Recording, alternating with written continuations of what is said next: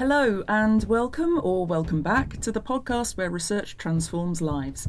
I'm Dr. Rosie Anderson, and every Thursday this summer I'm inviting you to take a deep dive with me into the UCL research that has changed the world around you. This episode is the first of a double bill that's going to look at how cutting-edge medical research has transformed not just people's health, but the way we understand what it means to be healthy.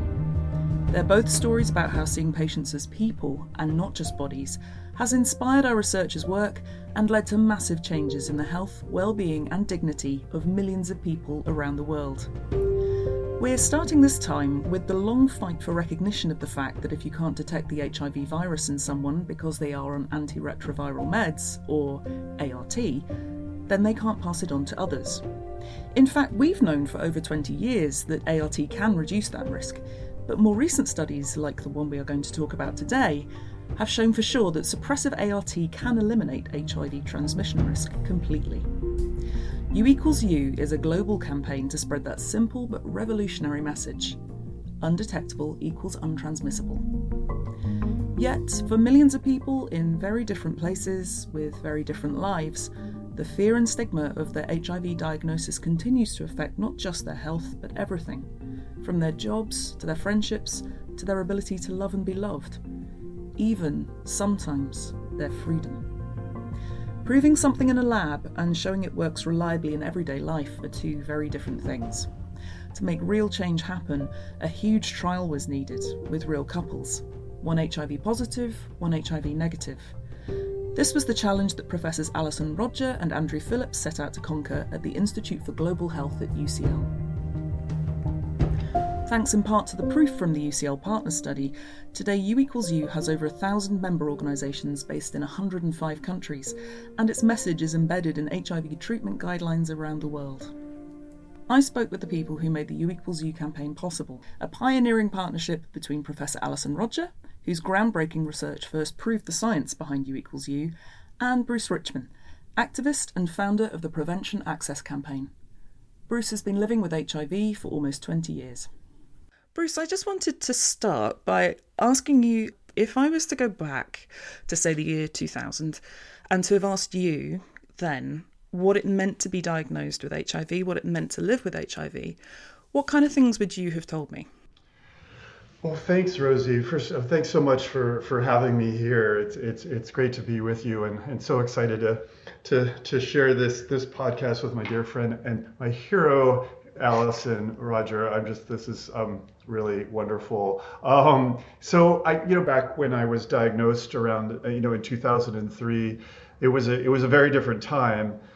I didn't know that much about the treatment for HIV. Of course, I grew up in the 80s and early 90s with the fear of terror of acquiring HIV and just also feeling that ultimately it was something that everyone who was gay would end up getting. I sort of grew up with this internalized homophobia, and in a very small town that was fairly conservative and unaccepting. And when I was diagnosed with HIV, it was this double whammy of here I am, her person who is gay and now has HIV. I'm a failure. I'm irresponsible and terrible I am for this. It was sort of this self-hating thing. But I also didn't really know as much about treatments being available, at least in the parts of the world, in higher income parts of the world. Fortunately, I was in a place where I could have taken medication. Early test and early treatment wasn't the common thing at that time, but there were places in the world where access to treatment was extremely much more limited than it was today, because like we're seeing with COVID, higher income countries were hoarding the medications and were concerned about how the medications would be used in lower income countries, if people would understand how to use the medication, and would people stop being adherent and there'd be resistance. So there was this whole colonialist kind of greed around access to treatment that was happening around that time in the early 2000s when I was diagnosed. But being that I was fortunate to have treatment, I didn't want to start treatment. I didn't want to deal with being positive. I didn't want to talk about it. I stayed in the closet, and I really didn't allow myself to love. I didn't want to love someone and be intimate with someone and have that fear. So I completely withdrew, and until roughly 9 years later, when I learned about U equals U in 2012. And my doctor told me that I couldn't pass it on. It was impossible. I was taking medication at that time. I had just started. I was undetectable, and that changed everything for me. It changed my perception about my opportunities to love, to have children, to have sex without terror, without this fear, and that really got me sort of on this path to want to share that with everyone. Now that I knew, I was very privileged to know I was connected to the medical establishment and doctors who are very familiar with the research. At that time, there wasn't certainly wasn't the groundswell of evidence that there was in the last 5 years. But I had a doctor who was sort of confident enough in his own analysis of the research at the time to be able to share it with me, and that's when I sort of started this crusade.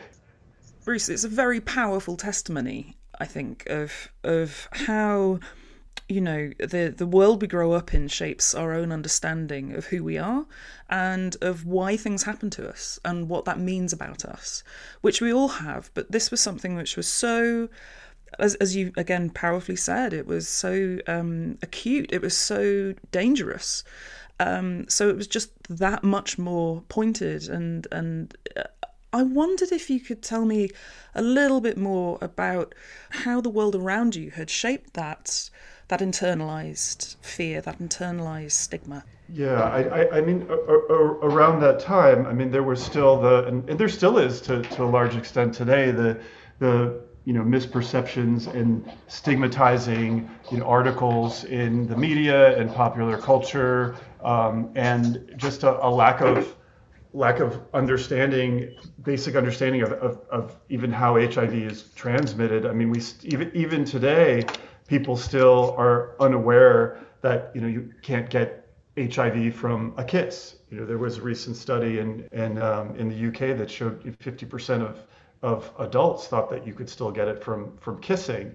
So at that time it was still considered this a disease that it would ultimately lead to a tragic and horrible death. So there was people would stay away from people who are HIV positive, wouldn't date people who are HIV positive. The criminalization laws started really going into effect around that time, where people were subject to lengthy even prison sentences for non-disclosure of their status, even if there was no transmission and no possibility of transmission, like that still continues today. So the popular culture messages and around HIV were really very negative and fear-based, still coming out of a time in the 80s where the government was just not responsive, and things have changed a lot, but the stigma is still enduring. A lack of education is still fairly severe. One study recently in the United States showed that 30% of young Americans who were not living with HIV would rather not socialize or date someone who is living with HIV.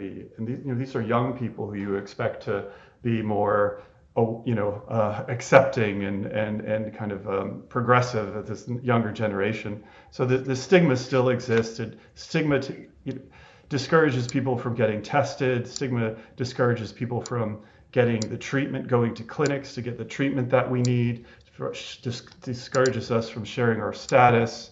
So it's something we really need to continue to work on. The stigma was really horrendous back when I was diagnosed, but it's still continuing, and we have a lot of data to show that. Could we go back to that moment where you were told by your doctor about U equals U and you were finding out about this? What was the general reception of that research at the time? I mean, in 2012, there really wasn't the evidence base. The partner study hadn't been presented yet. I think Allison presented that in 2014. There were these doctors like mine who was very well connected in the field who could, look at the evidence that was there and draw a conclusion, but there really wasn't. I wouldn't blame anyone for not talking about it in 2012. I think that that we really didn't. Wouldn't expect public health authorities like the CDC or World Health Organization or any of these to have made a confirmation back then. There was the Swiss statement in 2008, which was a very bold statement confirming that when someone was virally suppressed and didn't have any co-occurring STIs, that they were not able to transmit the virus, but that was widely discredited. Alison, as a researcher, what led you to be doing this work and working in this space in general? And what was the evidence base that you were building on as we head into the 2010s? Well, I think, it's just Bruce has made the reason behind the research and the reason why we want to do the research really powerfully. So I think, I'm sure, Bruce, you'll agree that, most of the best research, HIV works slightly differently to other fields in that we all kind of work together, that people with lived experience are very much involved in a lot of the research, and that's how we've always worked. So we knew that this was a really important question. We knew that stigma was a major issue, and we knew that it impacted in all areas of people's lives. As Bruce has said, you've got the shame and fear of sexual transmission, and you worry about telling people you've got HIV, and in some areas of the world, you can be criminalized just for having HIV. So there's a lot of areas that impact on people living with HIV. And as Bruce said, the Swiss statement came out in 2008, and as he said, they basically stated, these were well-respected Swiss scientists and researchers, and they stated that if you were suppressed, it wasn't possible to transmit sexually. And there was a huge amount of discussion and debate, and a lot of people felt the evidence just wasn't there. So we knew that viral load is the single biggest determinant of transmission risk for HIV, and we'd known that since 2000. But saying that it reduces transmission risk is really different to saying it eliminates transmission risk. So I think when the Swiss statement came out, I was chatting to Andrew Phillips, who was involved in the research. He's a colleague of mine, and we were just sort of saying, if you really need the evidence to underpin this statement, because if you're going to change people's hearts and minds around this and actually impact on HIV stigma, you really need to provide the evidence, and you're going to need big, well-designed studies to do this. So 052 that Bruce mentioned was, it was the landmark study in this field, which they broke the blind of the study in 2011 because they could see the impact, and there was a 93% lower risk of giving your partner HIV if you were on treatment. But that's not U equals U, that's not 100%. And also people used condoms, and there was very few gay men in 052. I think there was 33 couples, wasn't there, Bruce, out of 1,800 or something. So we really very much felt that there was a role for the partner studies, but we're going to have to be really big, really well-designed studies to get the answer to this, to be able to convince not just people living with HIV, but the general population. The study Bruce talked about teenagers still thinking you get HIV from kissing is quite shocking, actually. Yeah, what you're talking about is doing a study that will change a culture, aren't you, really? When you put it like that, that's a huge burden of proof. You've got to have a really, really, watertight and really, really comprehensive study that is going to be able to shift that mountain. I wonder if you could describe what you designed then in order to be able to respond to that challenge. What did the partner study look like? Yeah, we were basically interested in what was the risk of within couple HIV transmission through sex when they didn't use condoms, and when the positive partner was on what we call suppressive antiretroviral therapy. So that's when they're on treatment for HIV, but it suppresses the copies of virus in their blood to what we call undetectable. And that threshold can vary depending on your lab assay, but we use less than 200 copies, and that's well established. That's a threshold. And we didn't want to do a randomized controlled trial because you can't randomize people to use condoms or not. So what we did was called an observational study. So phase 1, we recruited 0 different couples that were gay couples and couples that had heterosexual sex. And that was the first 4 years from 2010 to 2014. And then the second phase, we just looked at gay 0 different couples up to 2018. And as Bruce said, we presented early results 2014 and the final phase 1 results 2016. And we had about 550 different heterosexual couples and about 350 gay couples. And there was no HIV transmission within couples. And we know that because we looked at the linkage, the viruses. And that was despite, having sex 58,000 times without condoms. So we got to the end of that. Overall. Yeah. So we got to that study. But what you have to have, just because you don't find any transmissions doesn't mean that it can't occur. So what you do is you have to look at the precision of your estimate, and you look at your confidence around that estimate. And so for people having heterosexual sex, because there were more of them in the study, we were much surer of the result. And it was something like, you'd have to have condomless sex for about 150 years to have the outside possibility of one transmission. So that was effectively the study done, but we just didn't have the numbers of gay couples in the study to provide the same level of evidence for gay men.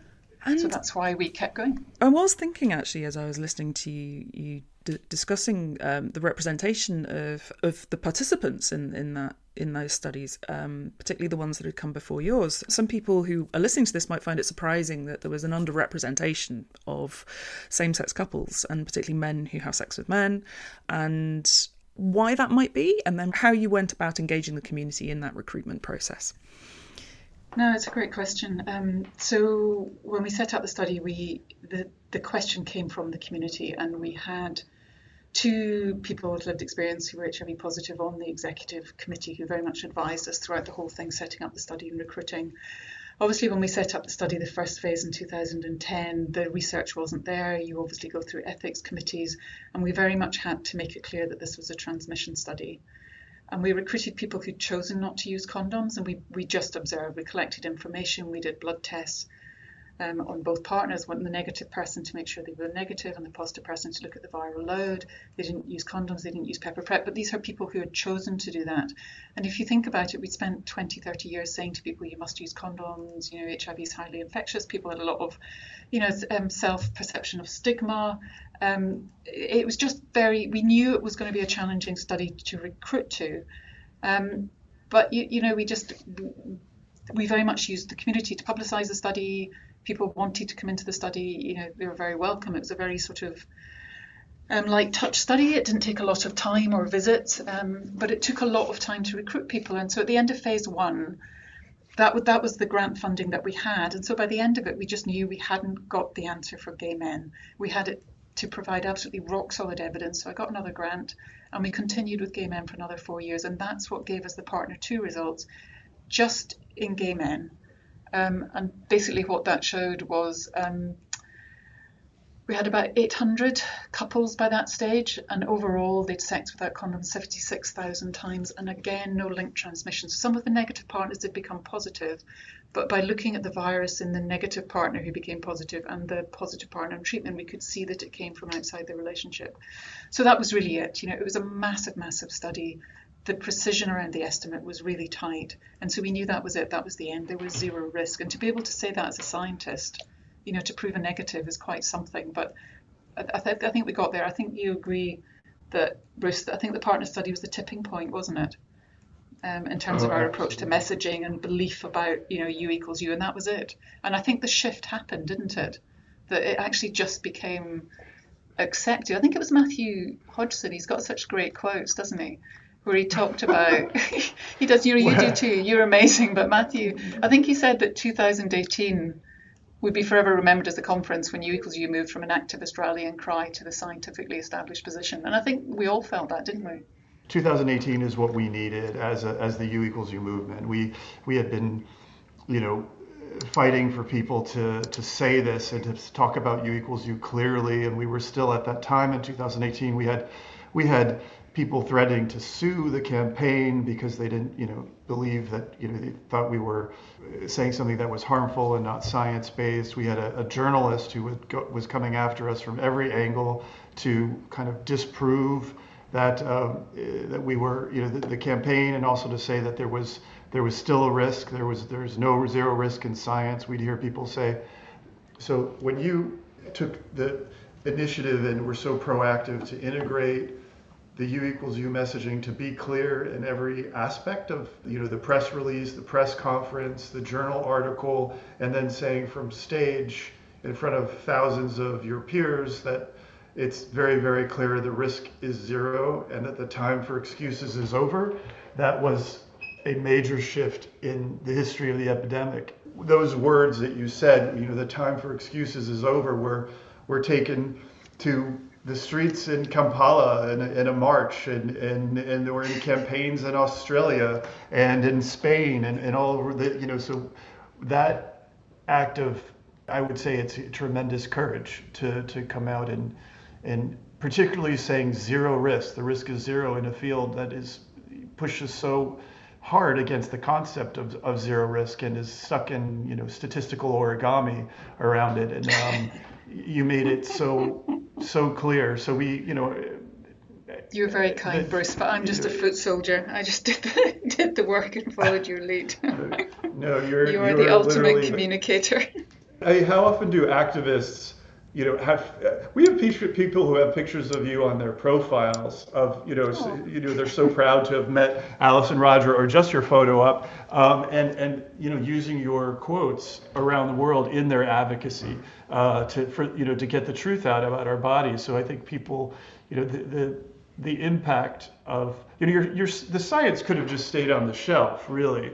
I mean, it really could have. But it didn't, Bruce, because of the way you did it too. I mean, you remember at the end of the conference, I think for both of us that was quite an emotional conference, wasn't it, and presentation, because it was just shifting it into that scientifically established, and we both knew with the research. And then you asked that question at the end. The conference was the World AIDS Conference, so this is the conference where a lot of the community is present. It's not just the research conference, but it's certainly the most important AIDS conference in the world. It happens every 2 years, and so we had a lot of our activists were there from many parts of the world, and these are people who are risking their personal, professional reputations and sometimes their lives to talk about U equals U. We were there and still in the midst of a lot of fighting. We knew partner was the big buzz at that conference, and all of us were really anticipating on the edge of our seat of how this would be presented. It was surreal to hear Alison talk about how the science validates U equals U during the press conference, ending on that and being so clear, and then on stage in front of thousands and thousands of people, in front of her peers, who are scientists, in front of the community, to be so clear and say that it's very clear the risk is zero. To time for excuses is over. It was almost one of those out of body moments. Is this really happening? How did we get here? It was I've showed that video of our conversation of I asked Alison, what would you say to healthcare providers who are still withholding this information? Her response was absolutely unequivocal. That we have to promote this. It's very clear that when someone is virally suppressed, they're sexually not infectious, the risk is zero, and the time for excuses is over. She repeated that, and then she acknowledged the campaign from the stage. And to having a researcher acknowledge, a movement led by people living with HIV meant so much to so many of us who This is a very radical movement, and that validation was just it's hard to even explain. I don't have the words to even explain how important it was. I usually cry when I show that video at presentations.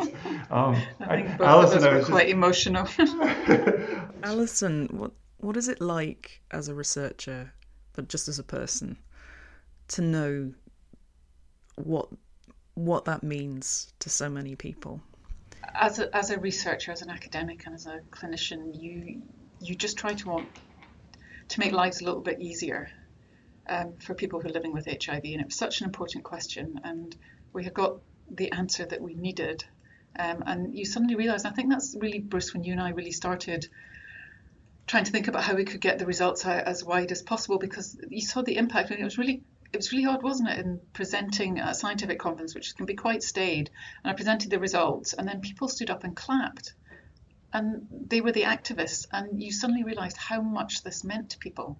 And I think I made it through to the end of the presentation. But it was just the knowledge, and even now when I'm in clinic, even now, that was 2018, 4 years later, and you meet someone for the first time, and I usually talk about U equals U, if I diagnose them, or they're a new patient, or if I haven't seen them before, and so many people still don't know, and you still get people crying in clinic because it's like this weight is lifted, isn't it, Bruce? It's just, it's remarkable, and I think, I just feel a bit lucky that I was involved in this, and actually, we got the result that we needed, and that was really thanks to all the thousands and thousands of couples as well who came into the study. It was a big study. There's a very powerful story of how, that relationship between researchers and the community can bring about remarkable things, I think. I want to just pick up on something because I'm really keen to talk about the campaign, actually, and about how you have worked together, because I think lots of people would find that very interesting. It would be quite surprising, perhaps, to some, to hear that even though there was this increasing body of evidence behind U equals U, that you needed to say, the time for excuses is over, that, that this information should be made available, and that it implies it wasn't. And I want to just talk a little bit now about, the campaign and the political side of this. Why weren't health providers, why weren't clinicians or governments being bolder with this? Why were they holding back? And you alluded to this a little bit, Bruce, before. And how did that inform how you two work together going forward? What I was told very directly by folks in public health and head of a very large clinic in DC, they'd say, look, we believe U equals U is true, but we don't want to share it with people. And there are two reasons. Number one is then our patients will stop using condoms, and there's already a rise of syphilis and resistant gonorrhea and all these concerns about STIs. So that's number one.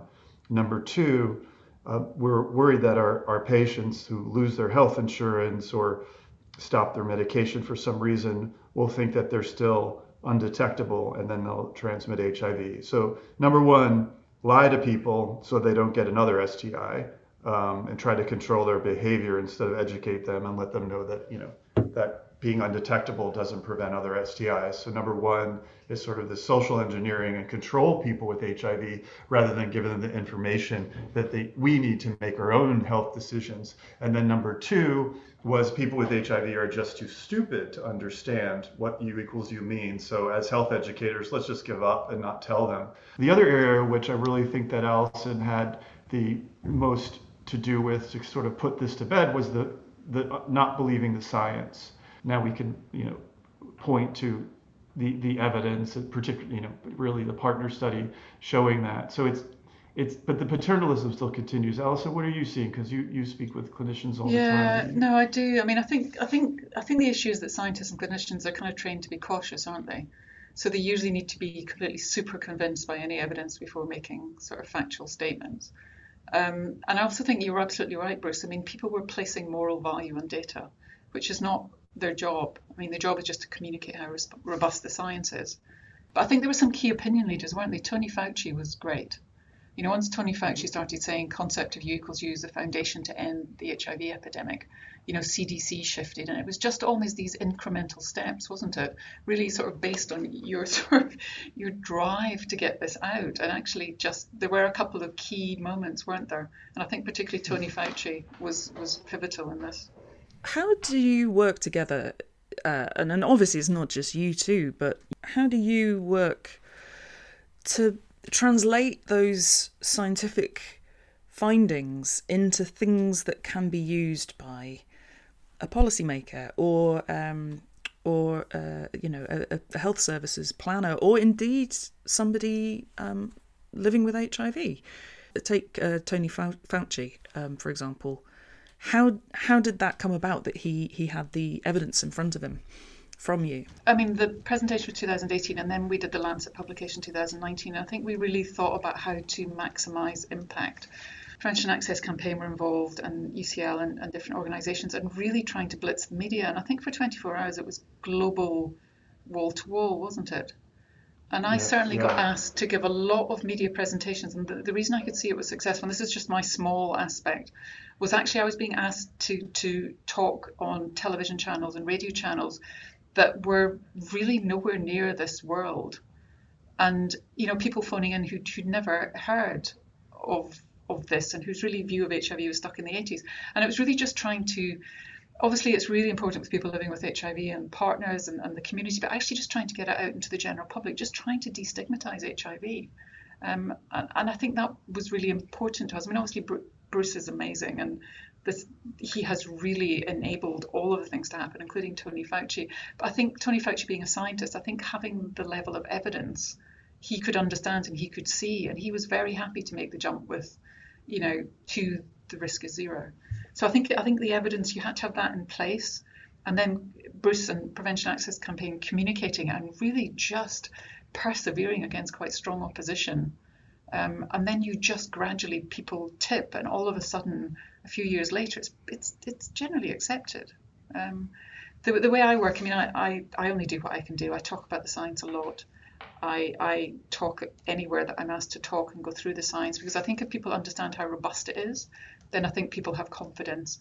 The British HIV Association have done a lot of work in terms of how to communicate it.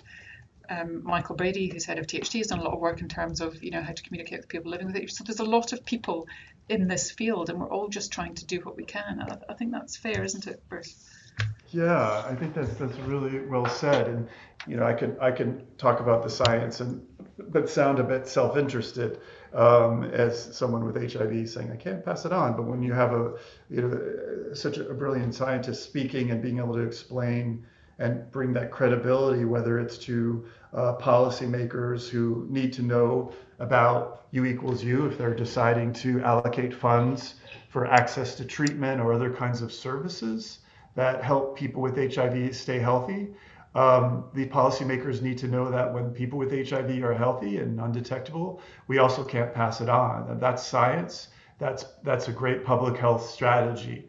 It's so effective to go to whether you're talking to HIV clinicians or just to community members or to government officials.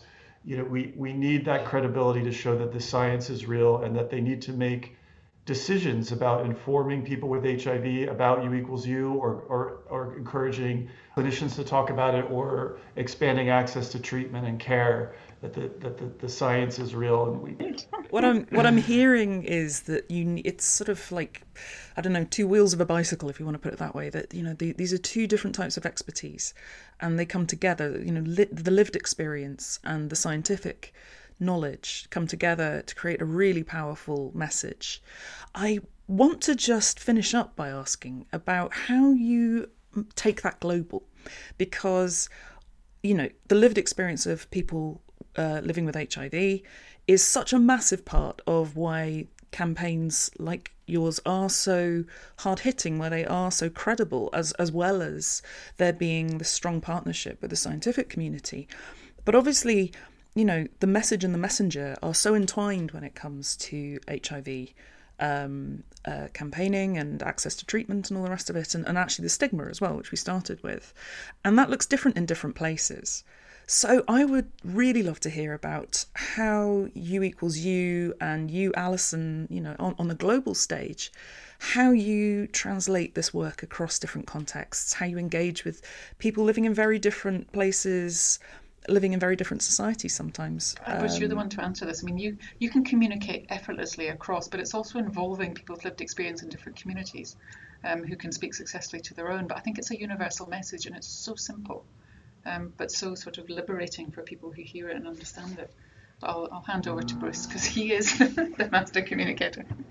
Well, first I would say my quotes have not been going around the world like yours. I have, so I right back at you. Thank you for that. And also, I really have to credit Gus Cairns, the journalist from AIDSmap, who brainstormed the whole concept of U equals U with me in February of 2016. Yeah, it's exactly how Alison was saying, is that the communities really translate the message. So we work with people on the ground. The campaign is now in 105 countries, and we've now actually worked in 28 different countries still many more to go, with organizations on the ground to help them, understand the science and to translate the science into ways that work with their particular culture. So for instance, in some places where they're, it's very religious and conservative, they don't really talk about sex. They talk about babies. They focus more on the story about people can have babies and have children,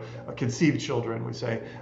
Focus on the policy aspect of the prevention access is when people are on treatment, they can't, aren't passing it on. And so it's kind of like understanding who are the right messengers. There's in Kampala, Uganda, the government said this was a campaign that was pushing the gay agenda and was run by white gay people. So we really stay away from doing presentations in Uganda, and we make sure so it's really about having the right messengers and partners on the ground who are really the experts in translating the science in ways that will be understood by the communities they serve.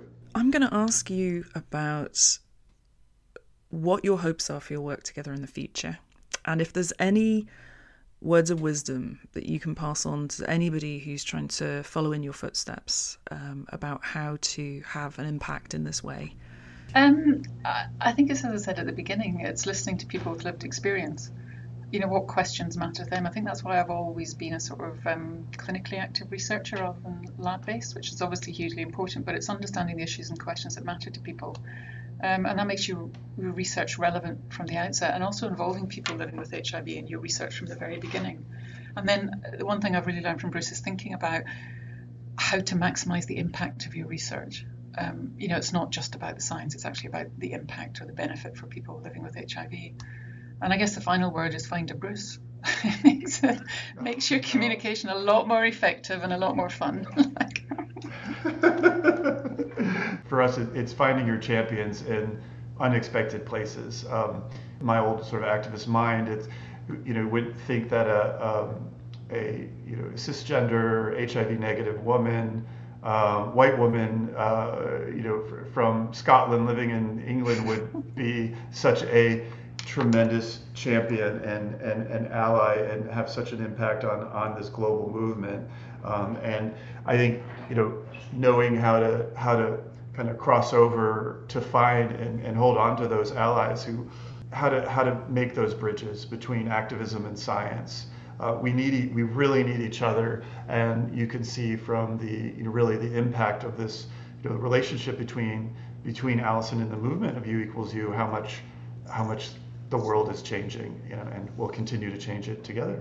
Wonderful. Well, thank you both so much for your time and for sharing your story. It's really inspiring and very moving, and it's been an absolute pleasure and a privilege. Thank you.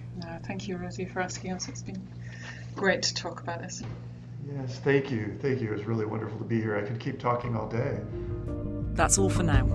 I hope to see you next time, where I will be talking to oncologist Professor Jayant Vaidya about what inspired him to create a one-shot breast cancer radiotherapy machine.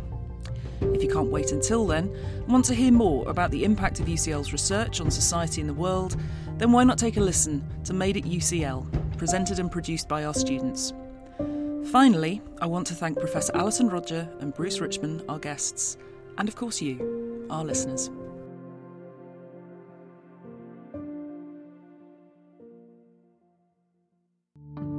This podcast is brought to you by UCL Minds, bringing together UCL knowledge, insight and expertise through events, digital content and activities that are open to everyone.